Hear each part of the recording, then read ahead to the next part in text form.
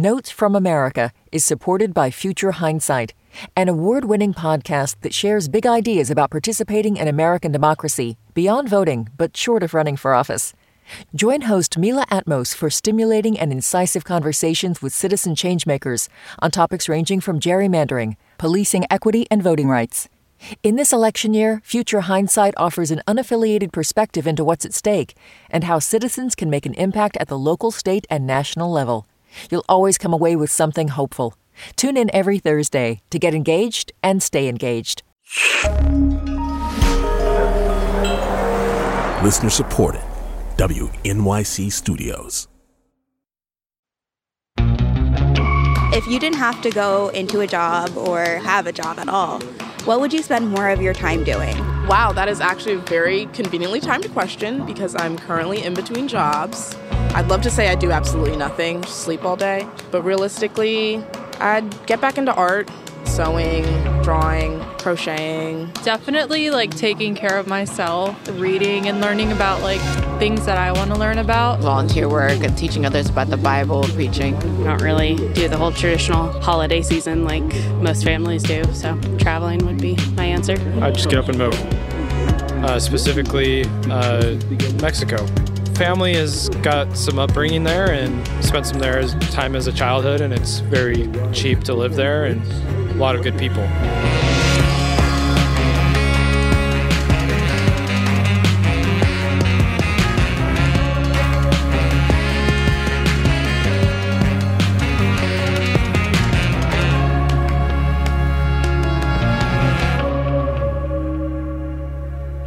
It's Notes from America. I'm Kai Wright. Welcome to the show and happy 2023. So let me acknowledge first that we are not talking about the absurdist drama that unfolded on Capitol Hill over the past week. Suffice to say, there is now finally a Speaker of the House, and theoretically at least, the new Congress can begin its work, which is likely to be another absurdist journey for all of us over the next couple of years. What we are going to discuss in this show is the work the rest of us have to do each day, which is maybe something that this Congress should be thinking about, actually. I often repeat an anecdote about covering the 2018 congressional elections. You'll recall that they were a huge deal, right? Like the first elections of the Trump era. And there was a special election in Pennsylvania in a district just outside of Pittsburgh that was really like the first election. So I went along with one of the producers of this show to knock on doors in the district with the nonpartisan voter registration group. And, we wanted to know what people actually cared about, right? Other than Trump and Nancy Pelosi and everything that those names were supposed to represent to people. And I will never forget what one woman said to me. She was a middle-aged woman in this classically working class place, largely white neighborhood. And when I asked her what she cared about politically, she was like, you know what? I care about the fact that I never see my family anymore. My kids, my grandkids, I don't see them all because all of us are always at work. And I want Congress to fix that. And I thought, ma'am, I am ready to vote for that along with you, because the reality is that most of us spend most of our time working. I love my job. I am so blessed to have work that fulfills me, that I do alongside people I love. But folks, the majority of my waking hours today have been spent on this job, and the same will be true tomorrow and the day after, and the same is likely true for you as well. And I say all of that to say that I can't think of something that has a bigger impact on our lives and our society than our collective work. How we do it, where we do it, how we're treated while we're doing it, and all of those things, they are just so in flux. So we begin this year by talking with someone who has become an expert on Americans' relationships to our jobs. Anne Helen Petersen is author of the book Out of Office, The Big Problem and Bigger Promise of Working from Home, which she co-wrote with her partner, journalist Charlie Warzel, and we'll talk about that. She also writes a Substack newsletter called Culture Study and hosts the podcast Work Appropriate, which is all about how we do the do on our jobs. And thanks so much for kicking off the year with this discussion with us. It is a pleasure to be here on a Sunday. On a Sunday, we are at work. So there you go. We are at work. The encounter I just described in Pennsylvania, it took place in 2018. So pre-pandemic, before the massive shifts we've seen in our work culture and our labor markets over the past couple of years. And I just wonder what you think about hearing that anecdote in the context of 2023. You know, does it sound like a report from Mars or something that is still very right now? You know, I think that people still feel like they work all the time. But I do think that a lot of people feel that they have unprecedented control over when and where they work, right? And that doesn't mean that everyone has that control, but it does mean that in a lot of industries, there is more control than there has been for a very long time. And I just think back to like the period of time when I was going into an office in New York and we had pretty standardized times, you know, when you were expected to have your butt in the seat, and just how much time I spent getting ready for work, commuting, coming home, rush hour, subway traffic, all that stuff, right? And obviously that's time, but it's also just that feeling of my day during the week is entirely composed of getting to work, working, getting home from work, collapsing, recovering from work, again, starting over again, worrying about work the next day. Yeah. And then on the weekend, you're so exhausted that you need one full day to recover and then kind of feel like, oh, what about those things that I want to do because I live in the greatest city on earth, right? Oh, but I don't have any time to do that because Sunday I have to start prepping for the existential, you know, Sunday scaries of starting the work week again. Yeah. So you're feeling like we are, at least for, again, some portion of the workforce, certainly not all, some portion of the workforce, in an unprecedented moment of not having that, where people have more control over their time.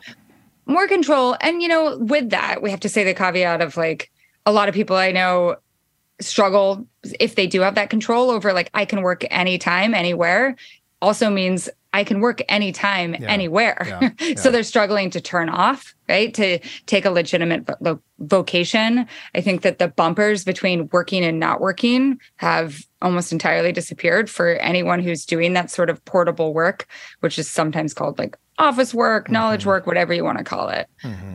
Well, we will get into all of that in some more detail a little later in the show. But in your podcast, you answer listeners' questions about stuff they're facing at work in general. So if you think about the premise I've offered for this conversation, that work shapes so much of our individual lives and therefore shapes so much of our society in general, and if you reflect on the questions that you get from your listeners, is there a question you'd point to and say, you know what, you want to understand American life in 2023?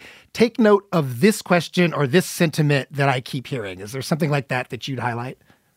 Oh, I mean, the question I get all the time is about managers. And I think that's just about work, power, right? That is something at the very heart of work is like, how do we be good managers? How do we deal with bad managers at the same time? But the other question that I feel is pretty 2023 to me is this interesting question of ambition, of people trying to say like, am I supposed to want more than this? I'm exhausted. I'm maybe in a slightly comfortable place, or I'm so tired of striving all the time to get to a slightly more comfortable place, you know, where I just feel like there's nothing left. And also, I think in a particularly post-pandemic or end of pandemic way, there's just a real refiguration of what your priorities are. So the shift that I think has happened for a lot of people is trying to figure out, okay, before my life rotated around work. Right? Every decision that I made in my life, you know, all of it was for the betterment of my career. And sometimes that meant that family, hobbies, friendships, community, all of those things were secondary, if non-existent. And then you have this clarifying moment of the pandemic, which asks, how can I make work rotate around all of these other things that are actually really important to me? And I think that that's something that people who weren't working what are sometimes called passion jobs, right? Jobs that are very, very strongly aligned with your identity as a person and your value as a person. Those people would say like, of course I'm not my job. Of course my job is not my first priority. My job I have to do it to make money, but it's not who I am. And I always am trying to try to figure out how to work less. It's not a new conversation. Right. It's more that I think that there are people who, especially millennials, I'll say, and people on either end, generation on either side who are saying, wait, I'm in my late 30s, early 40s. I did all this for a career. Like, there's got to be something else here, right? I gotta try to figure out what else is out there. And I think that's an interesting moment that we're in. Well, listeners, you too have an opportunity to ask Anne Helen Petersen questions about your work life. She's done shows on management, on dealing with crappy work culture, on being a parent, working for yourself, all that stuff, all kinds of stuff. So let her try you out. And if you don't have a question, I have one for you. How has your relationship to work changed in recent years? And how has that change affected other parts of your life beyond work? Maybe it's your political views or your family life or how you show up in your community, anything. 844-745-TALK. That's 844-745-8255. Or if you're on YouTube, drop it in the chat. And, we can be talking about changes that you welcome, and maybe we're talking about changes that you do not welcome. But share your story, 844-745-TALK. And we're going to take a break in a couple minutes, but so we won't have time to finish what I'm about to ask you, but I want to at least get started. There are these two buzzwords that have defined the conversation about work in 2022, at least, that I know you have strong feelings about. Quiet quitting and the Great Resignation. And so I want to dig into those a little bit. So just as a teaser before we get going to break, let's start with the Great Resignation and what you think people should understand about that phrase. What we know now is that it was incredibly overhyped. And I think it was a phrase that was used originally to describe a lot of people going through that process I was talking about before, refiguring like, oh, what if I don't want to prioritize work number one in my life? In actuality, it was actually a ton of people quitting jobs that were unsafe because of COVID, and they didn't want to have that exposure to mean people anymore. And then people dropping out of the workforce because they didn't have childcare. Right. So very different than how it was commonly understood. Then this notion of now that I'm free of the shackles of capitalism, I think I'm going to chillax. It's a very different concept. Yes. Well, and also in quiet quitting, which is a phrase that was popularized by TikTok, and I think was just like a really useful way for younger people to understand, there are different ways of approaching work than just hustling all the time.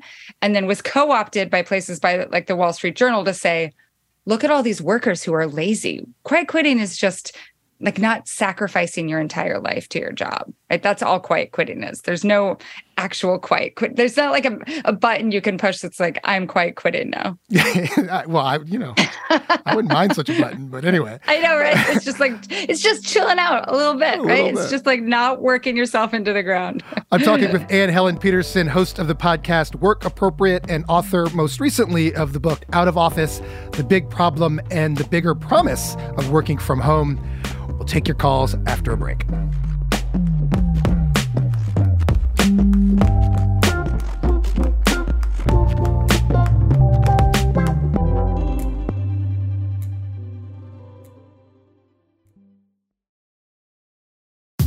Hi, this is Kusha. I'm a producer on the show, and I want to invite you to a special event for Notes from America. Join us for WNYC's annual Martin Luther King Jr. Day celebration, live at the Apollo Theater here in New York City. It's going to be on Sunday, January 15th. We're doing our whole show from there, and Kai's going to be moderating conversations that celebrate today's young activists. So, if you're going to be in the area, we'd love to see you there. Tickets are free, but they go fast. You can reserve them at wnyc.org/events. And if you can't make it in person, we'll also be live streaming the event from WNYC's YouTube channel. Again, you can find out all the info and reserve your tickets at wnyc.org/events. Hope to see you there. We often think of universities as isolated ivory towers, but the fact is, politics have always been present on campus. This is Kai, and after you're done with our show this week, take a listen to the New Yorker Radio Hour, where David Remnick looks closely at what's been happening at Harvard. The money factor, very important. What is it that college presidents do? One of their most important functions is raising money. Law professor Randall Kennedy. He's worth a listen, and so is the New Yorker Radio Hour, wherever you get your podcasts.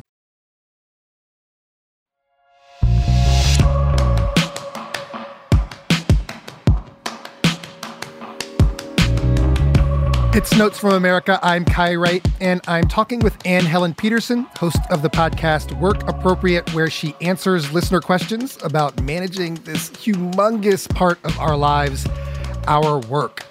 And she can take your questions about work tonight. And Anne, let's go right to the phones. Let's go to Eric in Chicago. Eric, welcome to the show. Hi, thank you. So, Eric, do you either have a question or you want to tell us about what's changed for you? Well, I would like to know what your guest feels about people who work in the service sector. So much of the news coverage over the pandemic has been on people's lives of working from home and how that's changed them. But there's a whole huge section of the economy that still has to go to work every day, whether it's in restaurants or grocery stores or, taxis, or in my case, I work at a garden center.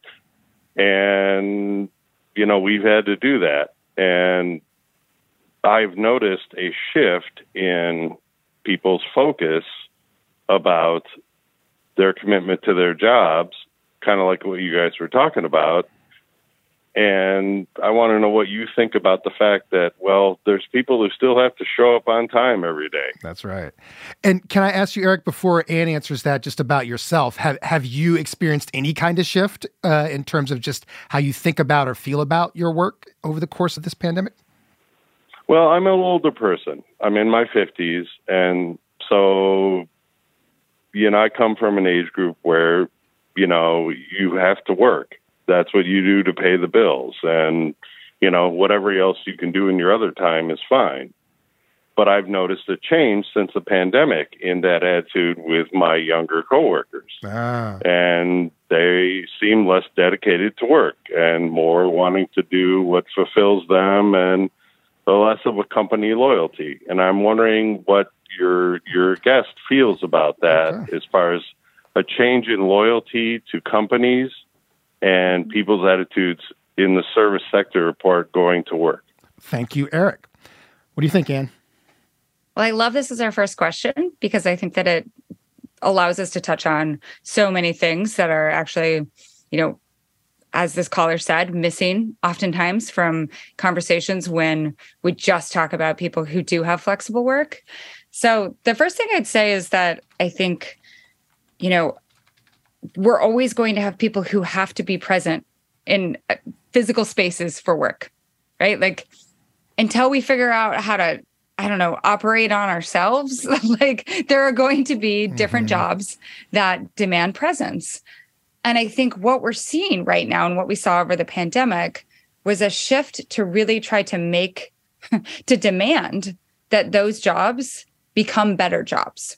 Right? If you're going to demand presence, right? If you're going to have exposure to the virus, if you're going to have to deal with really crappy customers all the time, then I want to be paid a wage that's at very least a living wage, right? And maybe I want some benefits that make it so that I'm not constantly struggling, right? I want to have some sort of solidity in my life.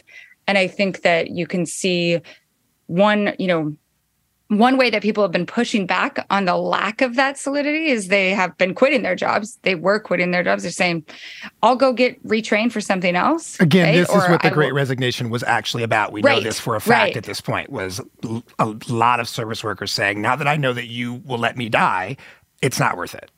Yes. My job as a server is not worth dying, right? And then the other thing you see is unionization efforts, which is actually a return to what we saw, in the height of the unionization movement in the 20th century, the late 19th century, is workers saying, this is too dangerous. These conditions are too crappy. The way that we push back against companies that are exploiting us, our bodies, our willingness to show up to work, the way we push back is through solidarity. And so whether it's at Starbucks or I've seen this in, like museums unionizing, all sorts of different places that are really trying to say, how do I push back on this exploitation? And I think especially in retail and in serving in restaurants in general, we are in this point of transition where restaurants are figuring out the way we were doing things before, it wasn't working. We kept it together barely, but the combination of really bad wages and then also a lot of abuse in these restaurants, we're saying, okay, what's the next step? How are we going to configure working these sorts of jobs in the future? So I do think that like right now we are in a moment of transition as we figure that out. Let's go to TL, also in Chicago. TL, welcome to the show. Hi, thank you so much for taking my call. I have a question and a comment. Okay. The comment is how to be balanced when the cost of inflation and the cost of living is so enormously expensive. And the other thing that I have for a question is, as a woman of color, always being paid less, even in white collar work, how I'm always working. I'm always having 2 or 3 jobs. And it becomes very difficult not to do that because I'm always paid at the bottom. And I'm not sure with working from home if it's added value or become more of a hindrance, because working from home, you're always being told it's a privilege, and then you're always wanting to be stellar, and then I'm always trying to be excellent and responding to emails at 7, 8, 9 o'clock at night. So then work becomes a rat race. And of course, being a woman of color, it's harder to get a job. And I'm a geriatric millennial. So I'm not a Gen Xer, but I have Gen X, work ethic, and I'm working really hard right now for less. So I love to hear your comments on this. Thank you, TL. And particularly that point about like working at home and whether or not and worrying about do I have the ability to manage these existing disparities when I'm not in the office? Yeah, another great question. Seriously. So I think that the problem with working from home, particularly if you have an office that has not been smart about setting up what we call guardrails, right? Guardrails are different than boundaries because boundaries are incredibly easy to break, right? Boundaries are things that's how you show that you're a committed worker, by saying like, oh, I set these boundaries and then I continually break them. I continually show that I am a more dedicated worker by responding to email at 7 a.m., responding to email at 11 p.m., checking my email when I'm on PTO, all of those things. So I think that smart companies are trying to figure out, how do we set standards for everyone at the company, from leadership all the way down to new employees, that says, this is not what we do here. And the reason we don't do it is because that sort of behavior burns people out, right? And then you get churn, you get unhappiness in the workplace, you get worse work product, less creativity, all of these things that if companies are looking in the long term in terms of not only saving money, but also just like being a better company, they're thinking about these things. And I've seen this in practice. There are companies that are really trying to be mindful about this. Most companies are flying by the seat of their pants and are just like, oh yeah, of course. Like if people want to work more, let them work more. Right? Let them show that they are a better employee. And I'm really glad that the caller pointed out the fact that there are just different standards and different levels of work that are expected of women of color in particular, people of color, but women of color in particular. Like you have to show all the time, I am working hard. I'm working doubly hard than my coworkers who are not women of color. And that is just an incredible burden. I can think of that population in a number of folks who were this work from home idea, again, talking about office work now, where this work from home idea comes together with existing challenges. So I think about people who are entering the workforce for the first time and are missing the connections there. I think about people who already had challenging environments for a whole host of reasons. How often does just that piece of it come up from your listeners in general? Just that, like, listen, work was already hard because of X thing that is beyond my control, that's about my identity or that's about my age or about my status, and now I have this on top of it. Yeah, it's so deeply intersectional in so many different meanings of the term. So advice that like I would give to someone who is mid-career at a nonprofit is very different than advice that I would give to someone who is just starting out at a family business, right? Early career people, mid-career, later career, all of that advice is different. People who have management responsibilities, who don't have management responsibilities, all of that is different. The way that, it also depends on what your office culture is, like how they communicate online, what sort of responsiveness is expected.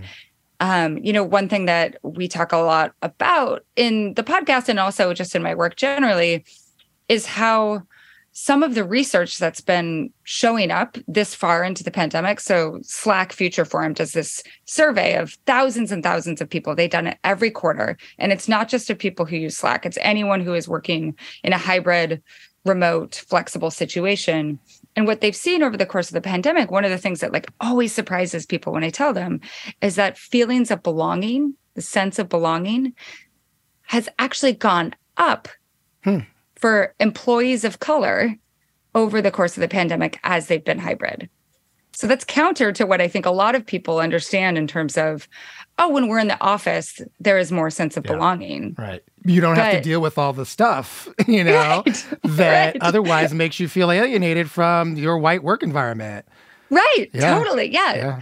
There is a lot of offices have an established monoculture, and it is oftentimes, not always, but oftentimes a very white culture, a very masculine culture, a very heteronormative culture. And the work of fitting into that every day, that's work. Yeah.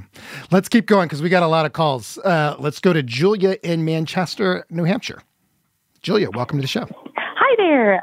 I am so excited to be chatting with you all. I work as a supported employment specialist for a local ACT team, and I specifically support people with dual disorders, so a mental health disorder in addition to a substance misuse disorder. Mm-hmm. And I was screaming at my radio because this impacted my work tremendously.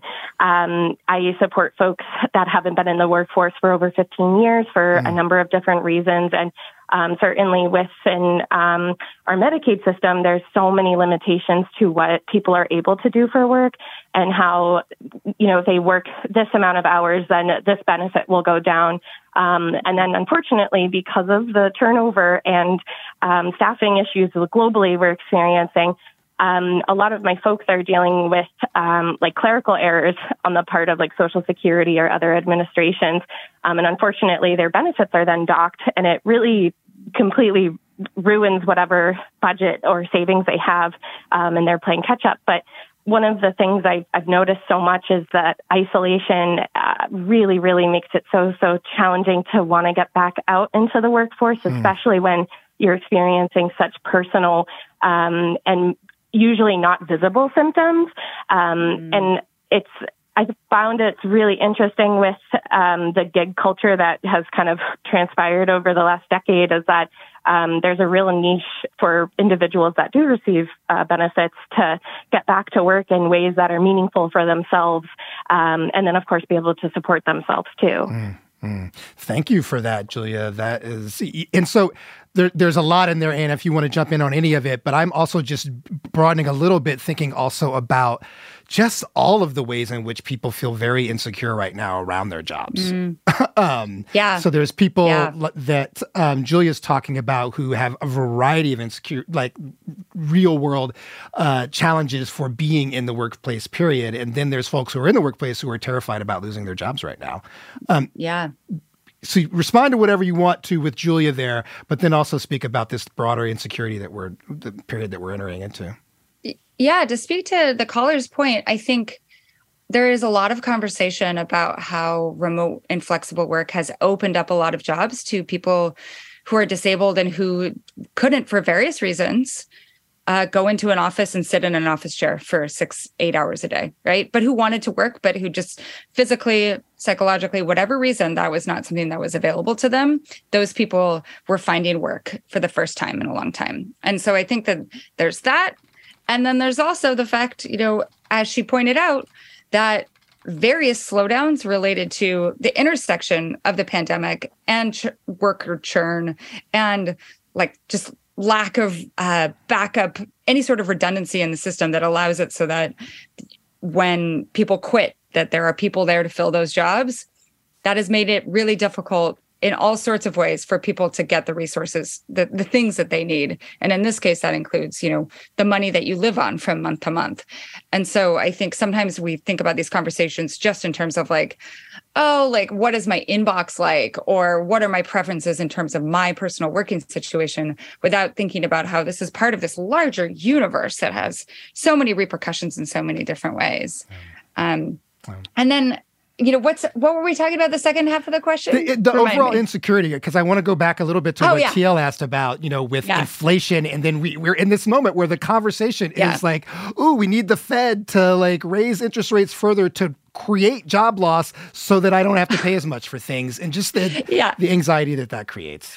Okay, so imagine, or if you're this age, you don't have to imagine, but imagine you are someone who graduated from high school or college straight into the Great Recession. And you spent years trying to find a job, trying to find any sort of job that would pay you a living wage, right? You might have gone into debt. You might have gone back to school and incurred a lot of additional student debt.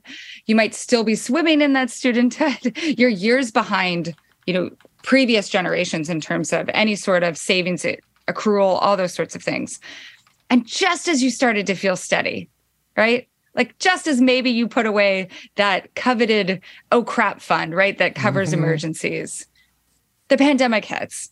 And with those early months of the pandemic, there was so much uncertainty about what the economy was going to do. A lot of companies laid people off, put people on furloughs, all that sort of things. Okay, so you have that instability. Things steady just a little bit during the pandemic. There's a modicum of power that is given to the worker for the first time in a very long time. And then as soon as that happens, right, then we have this massive inflation. We have the Fed raising interest rates because, and this is something in your head, to hear this, we have to create unemployment in order to reduce inflation. Just how incredibly contradictory that feels, that I have to be worried about my job constantly or be unemployed and trying to scrap things together because of inflation to try to make, I am the sacrifice. I am the sacrifice. And the story that you have just told will explain a lot about how people feel right now in the United States. Yeah. Anne Helen Petersen is host of the podcast Work Appropriate and author of the book Out of Office, The Big Problem and Bigger Promise of Working from Home, which she co-wrote with her partner. She also writes a Substack newsletter called Culture Study. Anne, thank you for this time. Thank you so much. It's great.